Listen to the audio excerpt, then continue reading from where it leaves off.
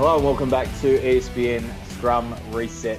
Sam Bruce in Sydney and Christy Doran, well, he's flown off on Sunday morning after the Wallabies Springboks game and made tracks for the French Riviera, coming to us from, of all places, Saint-Tropez. Mate, geez, you're doing it tough.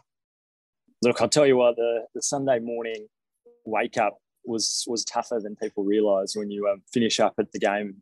When we walked out of the stadium together, what was it, about 12:30 a.m, and then you're back at about 1 a.m. at home, and then before you know it, you're waking up and packing. And you're right, I am in Saint-Tropez, the heart of the French Riviera here for the upcoming Sail GP event. But there's a sneaky cross promotion with some F1 types over the next 24 hours, which should be pretty cool too.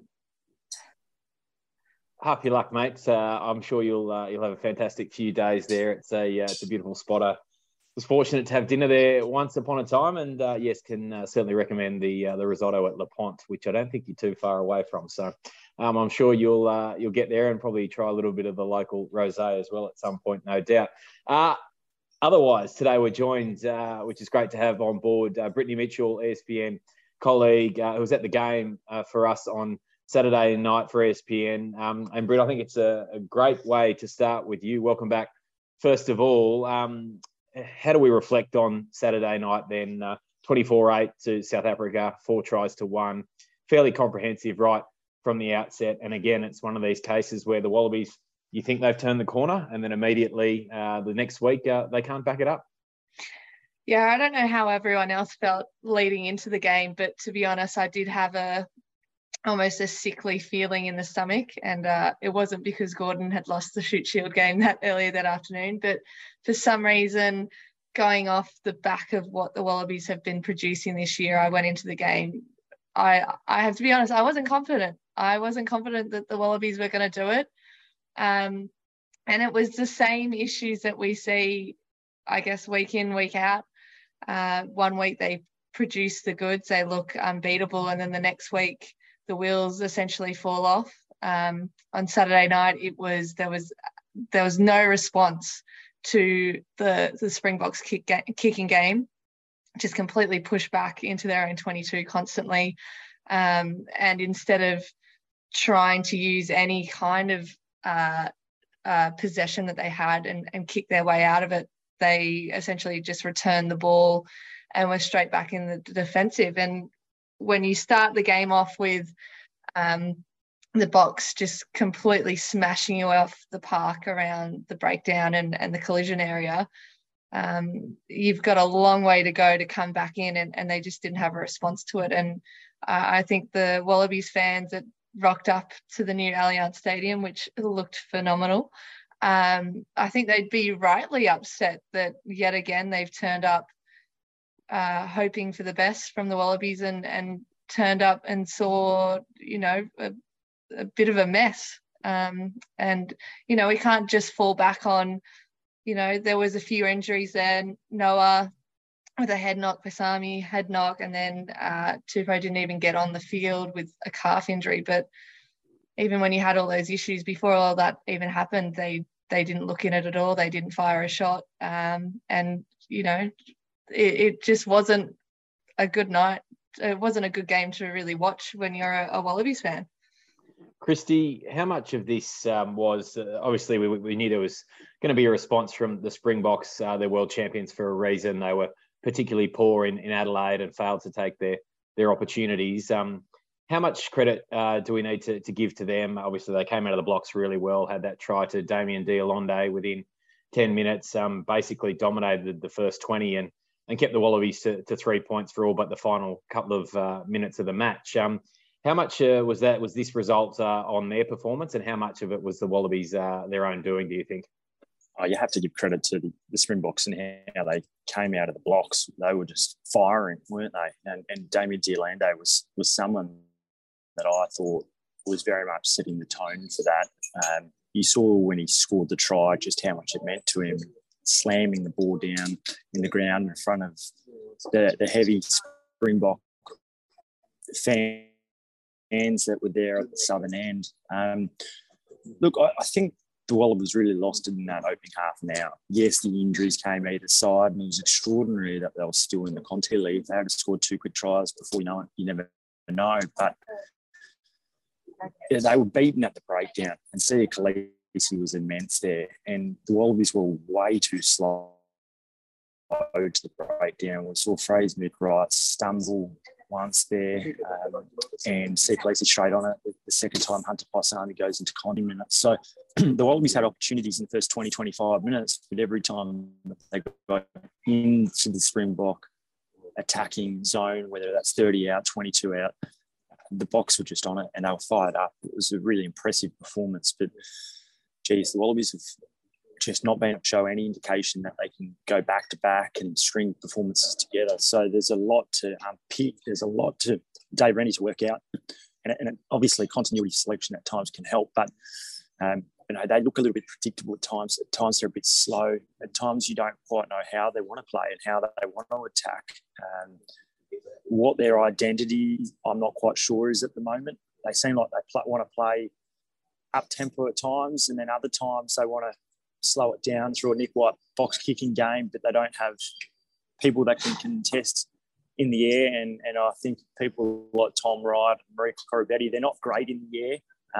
And if you're going to have a heavy box kicking kind of influence, you've got to try to win the ball back. And at the moment, they're not. Yeah, spot on. And I think, we saw that Kanan Moody's try was fantastic. The young Springboks winner on debut, flew through the air, great chase, timed his leap to perfection, scooped it above Marika, who really didn't even get off the ground, it must be said, and sprinted away 40-odd metres to score a fantastic try on debut. And he was about the third or fourth choice, or even fifth choice, I think, winger. Springboks coach Jacques Nienaber mentioned post-match. So it just shows the incredible depth that they've got to work with. Conversely, Britt, there's not too many places left for the Wallabies to go. Clearly, if we focus in at number 10, you mentioned Noah Lolesio with a head knock. Now he, with this match being a Thursday night, it is 12 days under the new World Rugby concussion protocols. This will serve that period still, but it's got to be slightly concerning if he has any symptoms. We haven't had an update from the Wallabies in the last couple of days as to how he's tracking. Hunter Paisami could be a little bit more concerning given he was actually properly knocked out. It's his second concussion during the championship this year. So there's clearly some issues to come. Selection-wise, it's not the greatest point to be entering into a Bledisloe Cup where, earlier, just a few weeks ago, people were talking that this might be the year that the drought breaks. Now, I was certainly one who was never entertaining that, given I didn't think the All Blacks would continue to struggle as they did. And clearly they turned the corner on the weekend. But short turnaround here for Dave Rennie. They'll reform the Wallabies on Friday, I believe, on the Gold Coast. He's got plenty to ponder, particularly in that 10-12 channel leading into the Bledisloe Cup next Thursday in Melbourne. Like you said, obviously they've had a few issues in that 10 position this year alone, now that Quade's gone for the year. It obviously, Dave's made the decision that James O'Connor just isn't fit for the position at the moment. He really has not looked good in that role this year, and he's not even in camp. It wasn't even in squad for the last few weeks. And then, if Noah's gone, I guess next cab off the rank is Bernard Foley, who hasn't played a test since 2019. So, it's not a lot for people to look forward to there, as much as Foley is cool under pressure. When you haven't had any games in your legs, which is exactly the issue that James O'Connor had coming back to the Wallabies team. He had no minutes in his legs, made his return off the bench against England, and just really did not look good when he came on.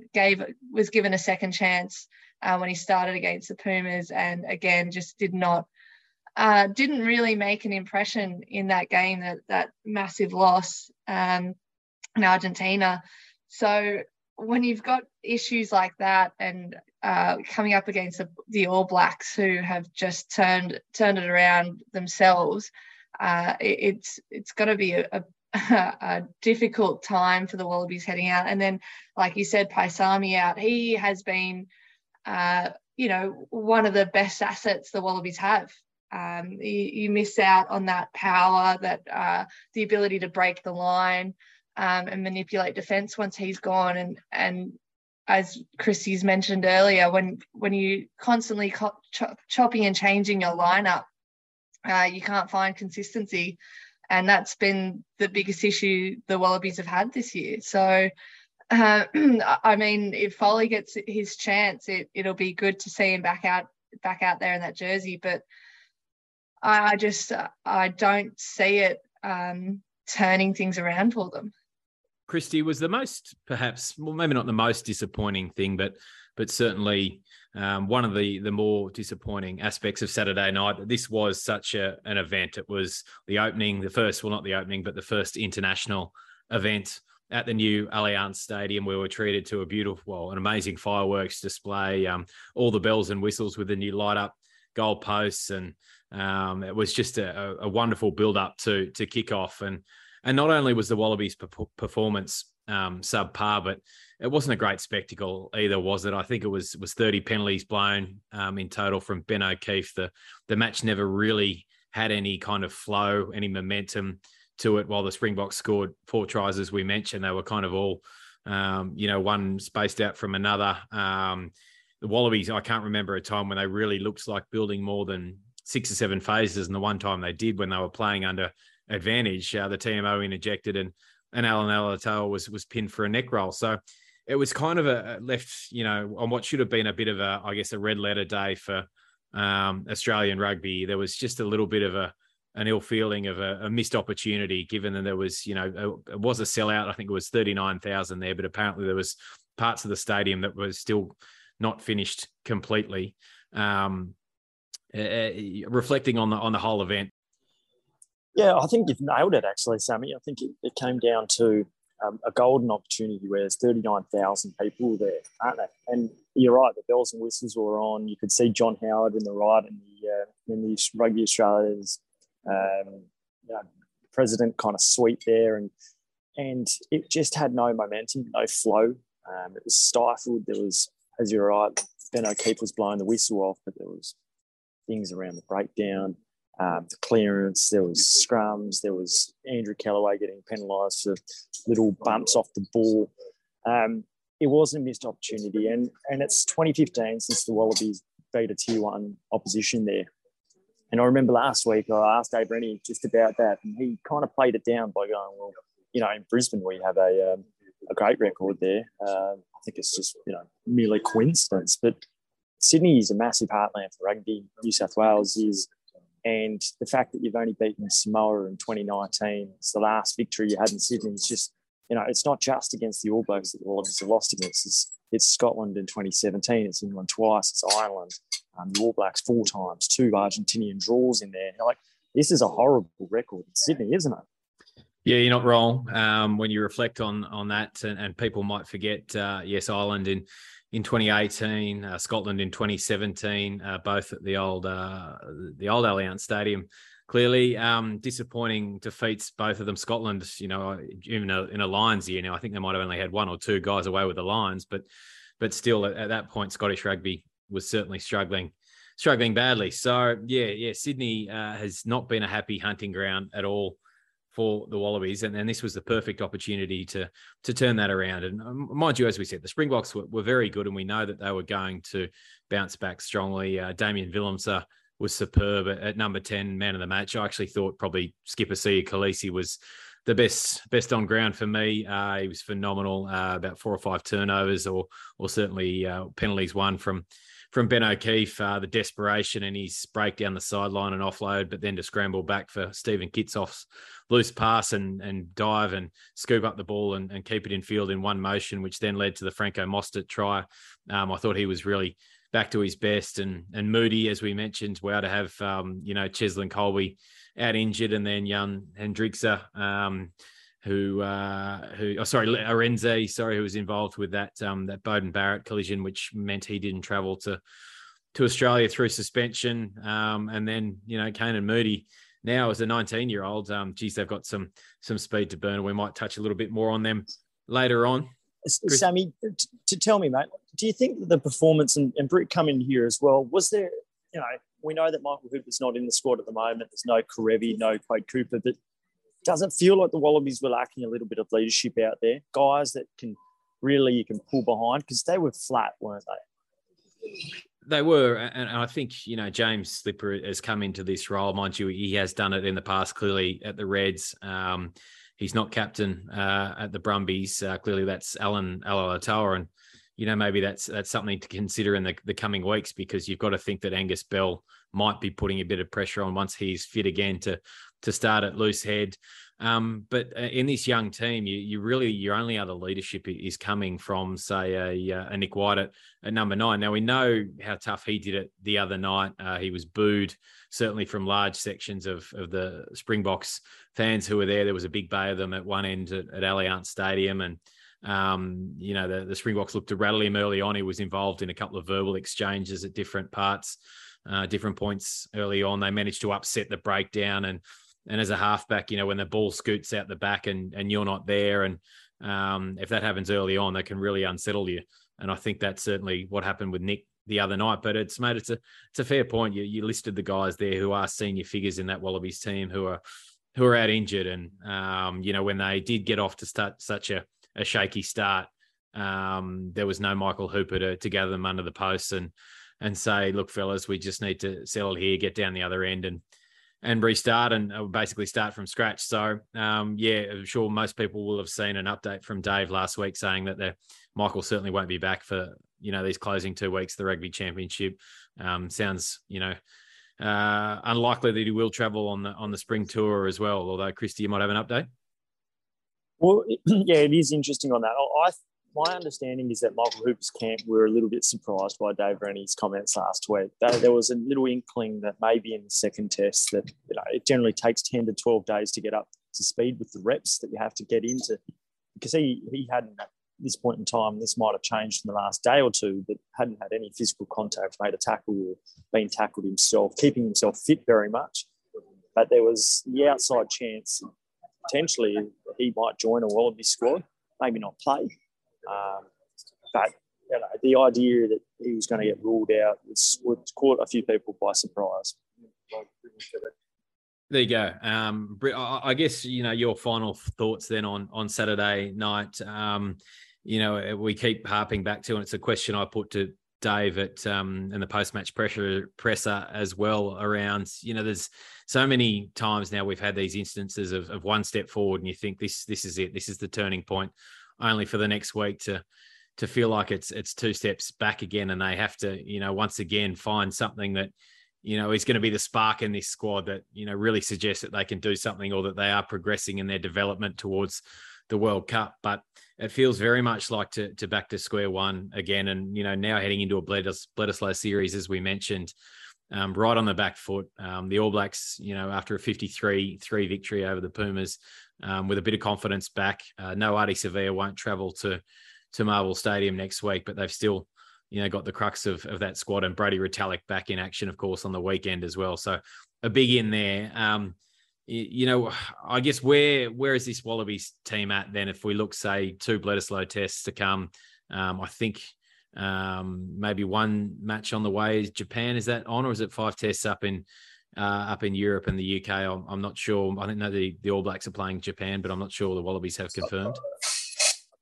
Well, I think it's just the 5 tests up there from my understanding, but clearly there's an Australian A squad that's going to be going up there at some point in time as well. Those tests unofficial tests haven't been confirmed just yet.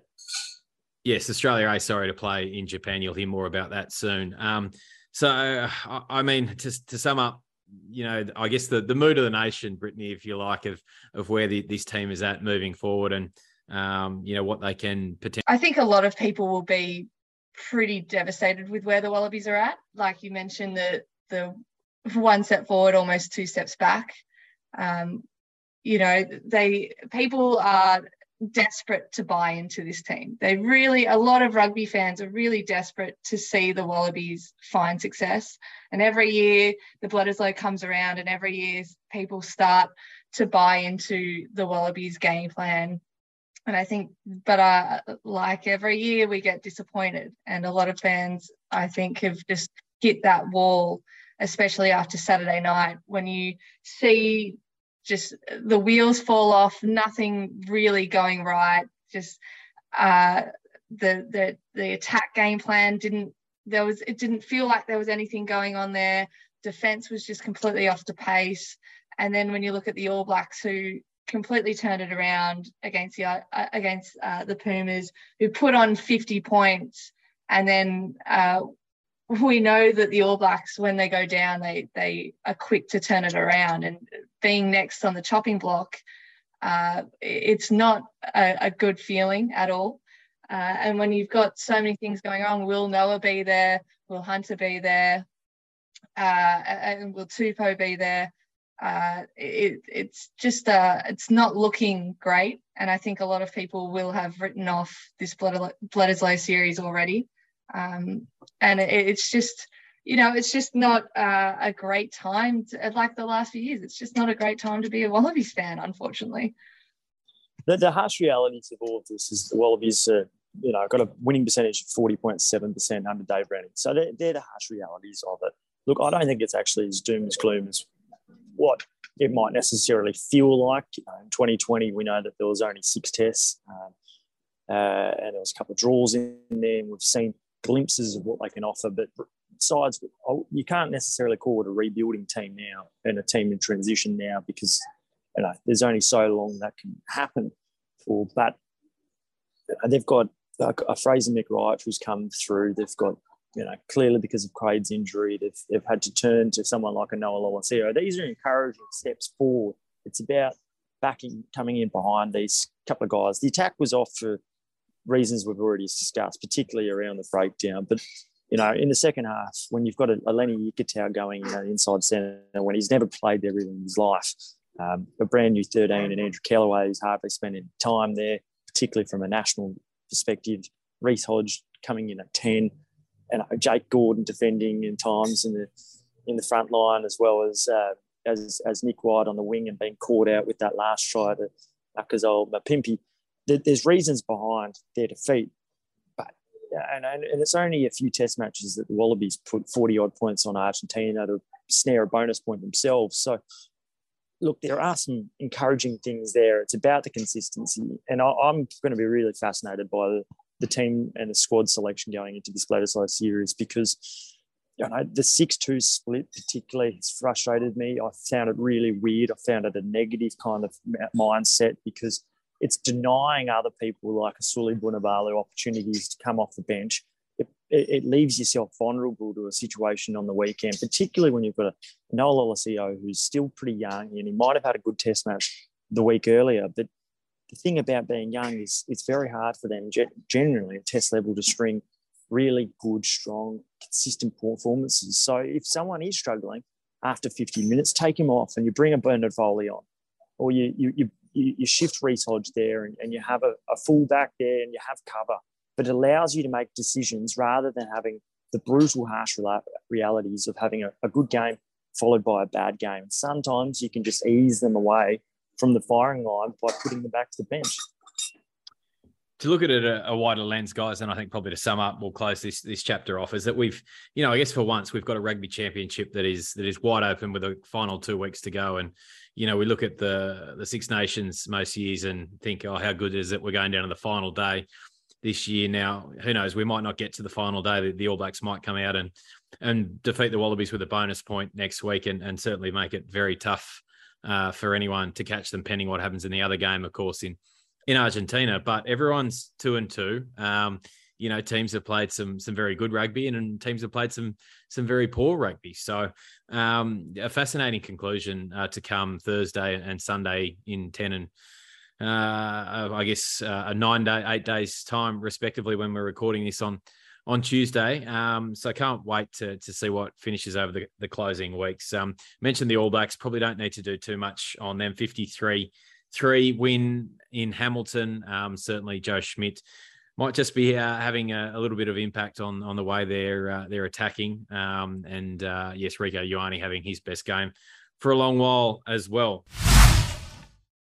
How did Australia's women's sevens team bounce back after the disappointment of Tokyo? What is driving their pursuit of an historic 2022 treble? And what exactly is crunning? Coach Tim Walsh sits down with Brittany Mitchell for the latest edition of ESPN's Beyond the Lead. Available now wherever you get your podcasts. Guys, so we're going to take on a slightly different,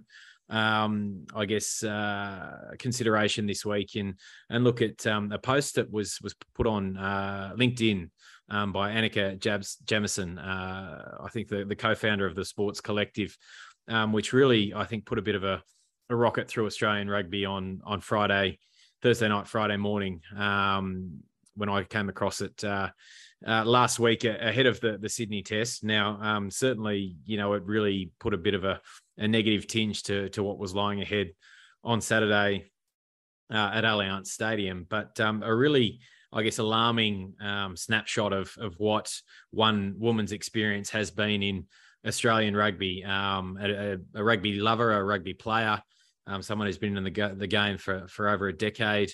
And if you haven't seen it, I urge you to go and seek it out. I'm sure probably those of you who listen to this podcast regularly, there's every chance you will have come across it. There were things in there that were really concerning, allegations of sexual harassment, and even a proposition about getting a sponsor deal done by one senior figure at a club night. So that's really, very, very sad to hear.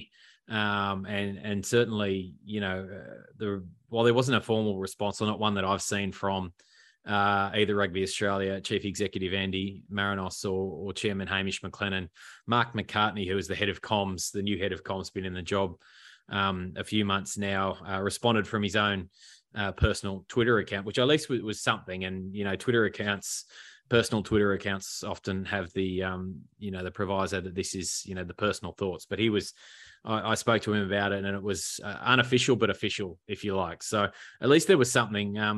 Britt, I'll come to you because you're, there's probably a few better placed than you to comment on this situation. You're a rugby follower your whole life. You're a rugby player now with Gordon. Your family's been involved with Gordon for, the best part of a couple of decades. And you've mentioned things to me along the way, certainly around how, women's rugby has been positioned in general. And I guess just fill us in on what your reaction to seeing this post was last week, and just if you had any similar experiences.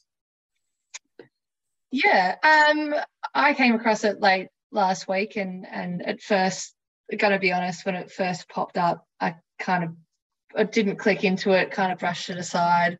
There are a lot of times as a female in rugby, I do hear a lot of grievances, warranted and sometimes not warranted, within rugby, and was kind of in this headspace of I don't really want to hear more of what's wrong with rugby, but I gave it a read, and there are things that there was a lot of things she said that I agree with, and then there's some things that I was a bit, I'm not a fan girl of Rugby Australia. I don't agree with everything they do, but sometimes I do fall into this.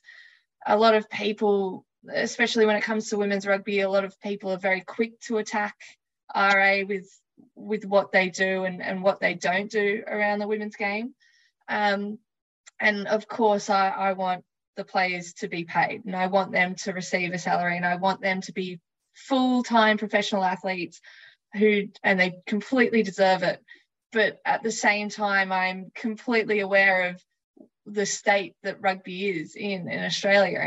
And I think a lot of people look at what AFL have done and NRL have done and expect that rugby can do the same thing. And unfortunately, rugby in Australia isn't in that position. We can't go, full steam ahead at this stage and put, full-time contracts out at this time. And I would love to see it. And it's great to hear that Rugby Australia have the plans in motion, and they want to have it done by the next World Cup. So 2025, it sounds like a long time, and I don't want it to take that long, but completely understand that there's a lot of things that need to be done. And it is really disheartening to hear issues around the game when people mention harassment and things like that. But at the same time, I'm not shocked. I've been in situations where I've had people make very inappropriate comments to me. I mean, just looking around the media box on Saturday night, of the, you'd say 10 to 15 people in the media box, 2 of us were female.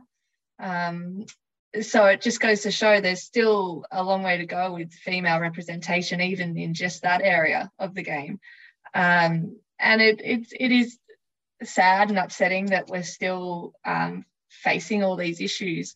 But like you mentioned, Mark's response was on the money, I guess. The Rugby Australia are doing what they can. They are putting things in motion. They are setting up, the Super W. They're setting up the Wallaroos to be on course to be full-time athletes. And it's just a hard situation. Like, we want these women to get paid, and we want them to become the best athletes they can be. But unfortunately, we're just at this point in time, there's not the money to do it, which is, unfortunately, that's just the way it is. Yeah, there's no question that Rugby Australia, like a lot of workplaces, are playing catch up, and certainly, it's something that we're trying to improve at ESPN as well, isn't it? Where first of all, we're going to have dedicated coverage at the Women's World Cup next month with Brit heading over to New Zealand. We're going to shoot a feature with the Wallaroos in the coming days this week. So we're trying to drive that side of things from a media perspective as well. And Chrissy, I guess to take a slightly wider look at it, some of the issues that were raised in that, it was linked first of all off the top to the pursuit of Joseph Suaalii, at the reported figure of $2 million a season, a 5-year deal worth $10 million. Now, if you believe that Rugby Australia has got the funds to pay $2 million a year for any player, which would make him the highest paid player in the world, is just ridiculous. And we've seen this previously from, sections of the media here in Sydney in particular. And we know agents like to play games, and that's just what they do. But, that's take that out of it. The game is still playing catch up clearly, and they went down a path where they, tried to I guess, make sevens the way in for women in rugby in this country. And I think that's been, largely pretty successful. We've seen, one, I guess, or two even, transitions of this Australian women's sevens side, the new faces that have come in this year and have helped the team return to the top of the world and winning the World Series, the Com Games, and chasing a historic treble with the World Cup sevens in Cape Town this weekend coming. So clearly the space has improved, and I'm not saying that it's anywhere near where it needs to be, but it's playing catch up like the rest of us. Yeah, look, you got to be. I appreciate Brit's words, and she's definitely someone who's done a lot to improve the game, the coverage of the game. In terms of the media coverage, it's unfortunately, a lot of the media these days is dictated by numbers, and very specific numbers. You can see who clicks into what and what they click into. And unfortunately, women's sport on a whole, but particularly women's rugby from what I've seen, with the exception of live content, it's very rarely read. And that's unfortunate, because now journalists are measured on who reads what. And I know that that's from various media outlets. It's not just News Corp, it's not just even Fox, it's right across the board. As for the story itself, look, I thought it was about time that someone brought it to a head. And I think we were at Adelaide Oval, a few of us, and we were thinking, geez, Ruby Tui was probably summed it up best, didn't she? And she hit the nail on the head. And then a day or so later, there's a big story there around Joseph Suaalii. But the numbers there were ludicrous, and they were over the top. So to base the story on the premise of that was kind of wrong, because it would have been $5 million over. So that was unfortunate, and there were a few other discrepancies and inaccuracies there. But the wider fundamental kind of take from it, she was right. And look, I think Australia's women's sevens program it's up there with the best in the world. Clearly, I think Tom game winners, Olympic winners, they're all paid well. From cricket in Australia too, it's probably the number 2 professional outfit or professional sports team for women in the country. Yeah, exactly. So it's very difficult when then you go from a specialised program of thereabouts of 20 to 30 or 40 or 30, across the 5 Super W sides, to therefore pay them in addition would be really difficult at the moment. But that is going to change, and you can see that. And I think with the advent of private equity just around the corner, that is going to change things. And you will see that, which is good, because it's not just the women's game that needs to be pumped up there. It is the men's game, but specifically the grassroots of the game, which is completely malnourished at the moment. So I think there are some good things ahead. Patience is probably required. And we know that there's a huge, 50% of the country is female, and you'd be mad not to tap into a large percentage of women. And that's right across the sport, and it should be right across the women's sporting landscape. It's not just rugby these issues are confronting. It's all, and look, we know that the NRLW has its strengths, but it also has its weaknesses. And I think the World Cup over the next couple of months in New Zealand is going to be, I think it will shine a light on the shortcomings of Australian rugby in that sense. And we'll see that, because I don't think they're necessarily going to make the pointy end. But hopefully, we get to see what New Zealand's women can do, England's women particularly do, who have been paying their players in the domestic competition for some time. We've got Emily Chancellor is heading over there to join Harlequins, and there's opportunities in the women's space for players to do that too. So I think there's some positive things around the corner for women's rugby. Yeah, definitely heading in the right direction. Britt, just a closing thought. I was going to say, you mentioned the English Premiership. They've also, brought in Bella McKenzie. She's also going over to the Harlequins as well, and she previously played over in New Zealand. So, there are opportunities. Unfortunately, at this stage, they're all offshore. And as you mentioned, this World Cup is really going to expose just, I guess, how far behind our program really is. We saw it when the Wallaroos were over in New Zealand, and they got absolutely trounced over in Christchurch. They're not the first Australian team to go to that graveyard. And then earlier this year, they fell to Japan, which I think was a pretty shocking result. It's been great that we have seen so many test matches this year, and it's great that their World Rugby has put in an initiative that there will be world events going on through into the future.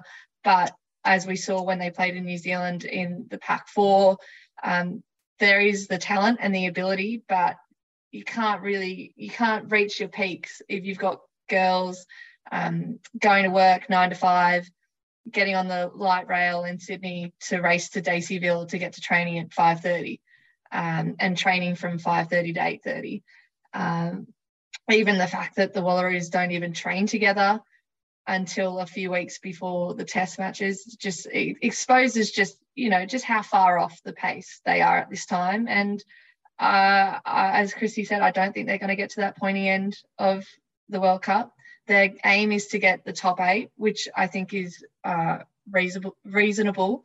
But that opening match against New Zealand will really showcase just where this team is going and the next steps that they could take over the next few years.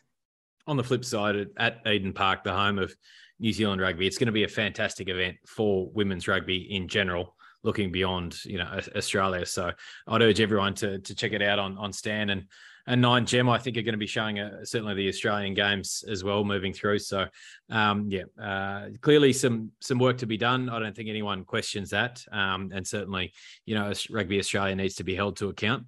But hopefully, some brighter days ahead for the women's game. in Australia. All right, team, before we wrap up this week, we've got a couple of days to 1 year out. I think September 8th is the official kickoff of the Rugby World Cup in France next year for men.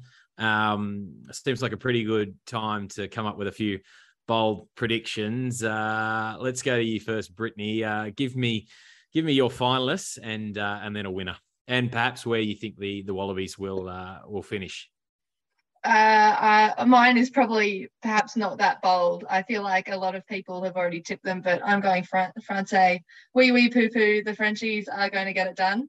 They're going to overcome the pressure at home. They're going to use that home support, and they'll get over the line. I haven't looked at who could actually match up to get into that final, but I'm going to go France, Ireland in the final.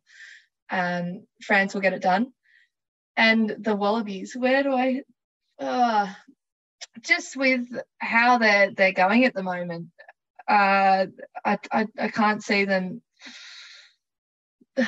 perhaps making the semis, but even then it's going to be a really interesting tournament, even heading in. Just everyone at the moment is I guess you look down in the Southern Hemisphere, everyone's kind of topsy-turvy. So I don't know. I'm not backing them all the way, that's for sure. Yeah, it is tough to do in terms of finalists. Of course, the machinations work where Pool A and B play off in quarters 1v2 and 2v1, and C and D the same thing around, and then they swap sides. So that can certainly happen, Britt. France and Ireland, it would take Ireland to finish second, I think, in their pool, but then win their semi, or vice versa with France. So tough to do, admittedly. Christy, what about you, mate? I do have France winning, and I've got them winning because the immense amount of depth that they've built, the resurgence of the French top 14 club competition is just incredible. You're seeing at the moment sides like La Rochelle and Toulouse and Antoine Dupont and what he's doing there at the moment. It's just unbelievable. He's the world's best player. I think they'll come up against England. I'm going to say that, and I think England aren't yet the finished product, but there's a lot of time to come if they get some of their stars back that were rested for this recent series against England. I can just see them. They've got a good style of game that's suited to knockout rugby as well. And I think the Wallabies, well, it's a toss of the coin. I think they'll make the quarters, but whether or not they can beat either an Argentinian side or an English side, at this stage, you would suggest that they can't. But if they get guys like Quade Cooper and a Karevi back, I think they very much can be in the frame. So they'll make the quarters, I'm sure of that. I don't think that they would lose to both Wales and Fiji, but I think we haven't seen this Dave Rennie side, with the exception of last year's Rugby Championship, be able to string games together, and that's what it comes down to in World Cups. Sure does. All right. I'm thinking that South Africa might go back-to-back, unfortunately, as much as I love winding. I'm having a bit of fun with the good folk in the Republic right at the minute with some takes that maybe they don't agree with. I think they will beat France in the final. Yes, it's in terms of the Wallabies. Semi-finals, I think they can. I do think England will beat Argentina and the other pool and finish top. And I think the Wallabies on their day, if they play to their potential, they're a better side than Wales. So, and then I got them beating Argentina in a one-off. But I would think that their run will end abruptly at the semi-final stage. I can't see that amount of improvement from what I've seen under Dave Rennie so far to happen to really put them up into that elite top four at the moment.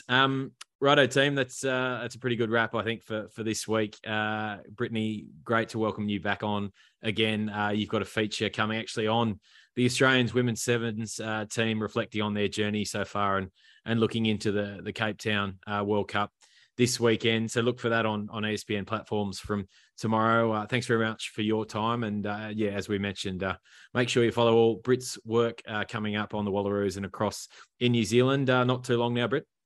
Yeah, I know. I was just looking at the calendar earlier and doing the countdown. Only a few weeks. I think five Saturdays until the first the opening match. So mark it down in your calendars. It'll be an awesome night. And I just saw New Zealand Rugby World Cup are announcing some very exciting New Zealand talent who will open the festivities. So everyone should get on board, get that Stan account ready to go.